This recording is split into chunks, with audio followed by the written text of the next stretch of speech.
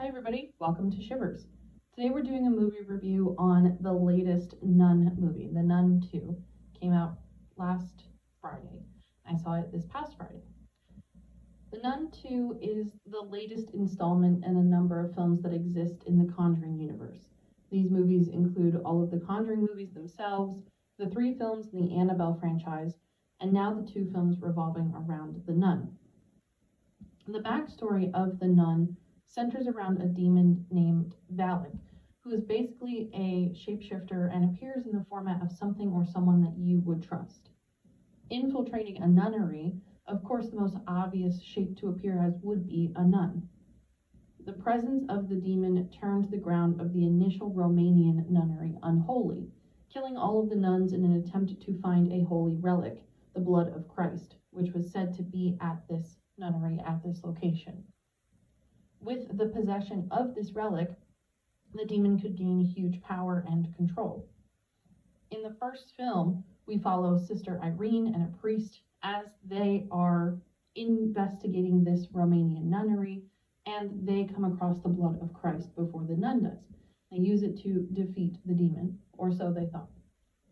The second film picks up as Sister Irene is in a new nunnery and is called to investigate the presence of the demon, as the Vatican believes that it is back and it was never actually stopped, since there are a number of priests and nuns dead along this very clear pathway. Sister Irene accepts the help of an up-and-coming nun, and they follow the breadcrumb of clues that leads them to Maurice, an adventurer and helper who was in the first film and inevitably got possessed by Valak, and has been used by the demon to find the next holy relic on the list, the eyes of St. Lucy. St. Lucy was a witch / holy woman back in the day who was lit on fire but didn't burn, and was then killed by the pagans who carved out her eyes and saved them. It's kind of gross, but they're in the little container. So the demon and everybody is now looking for this container of the eyes. This leads Sister Irene and Maurice to a Catholic boarding school where the eyes are said to be buried somewhere on the grounds. Many scary things happen along the way with the young girls at the school as they experience a number of supernatural visions and happenings. When Sister Irene arrives and confronts Maurice, all hell literally breaks loose and the battle between the demon and Sister Irene occurs again.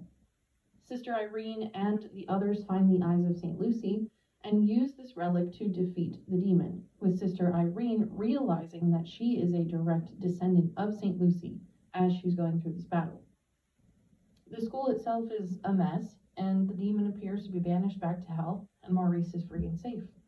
The movie ends on a high note, but there is a mid-credit scene showing Ed and Lorraine Warren from The Conjuring getting a call and seeing the vision of the nun in their home, telling us that there is more to come on the nun's story.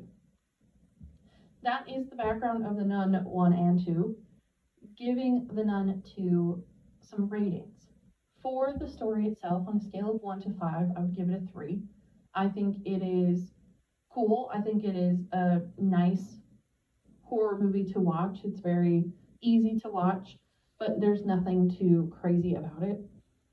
Originality, same thing. I would give it a 3. I don't think that there's really anything that's never been done before or totally new.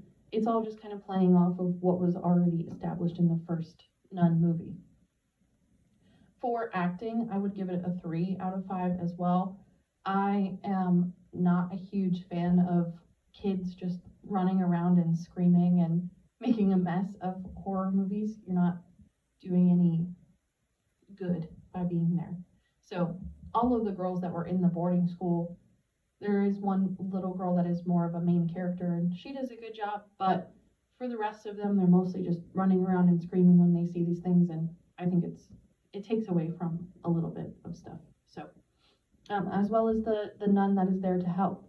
She really doesn't do much to help. She just kind of sees things, screams, and runs away, which I think is just really silly.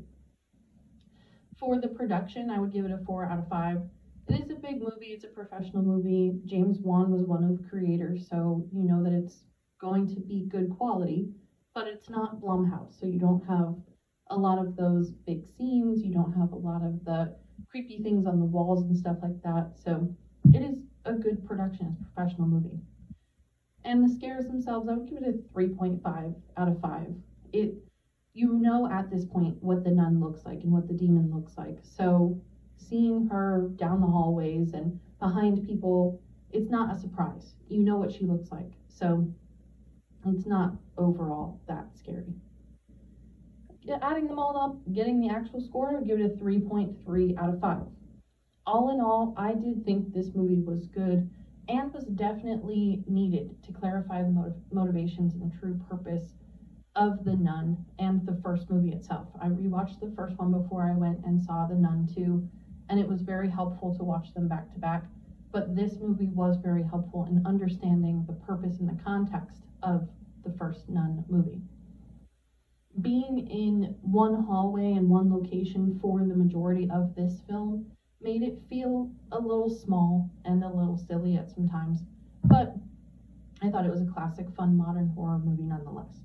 Many of the scares were expected in true James Wan fashion. You have some distractions, you have some scary elements that are only there for a couple of seconds, but I do think they were done relatively tastefully. My biggest hiccup with this movie is the logic gap. So the way that they defeat the nun in the end is all of this wine is spilling all over the floors, and Sister Irene and the other nun work together to bless this wine, and then the demon is defeated because she's standing in this wine. However, in the beginning of the movie, and even in the first one, we see her get splashed with holy water and she's affected. Knowing that the demon is back, one of the examples we get is that she lights this priest on fire. She goes into this church and lights him on fire. And when she's walking into this church, she boils all of the holy water, turns all the crosses upside down, and then you know something bad is coming. But if these pieces of religion are impacting her in all of these battles, and just for the sake of pronouns, her, I'm just saying, is referring to the nun, but I believe that there's no gender.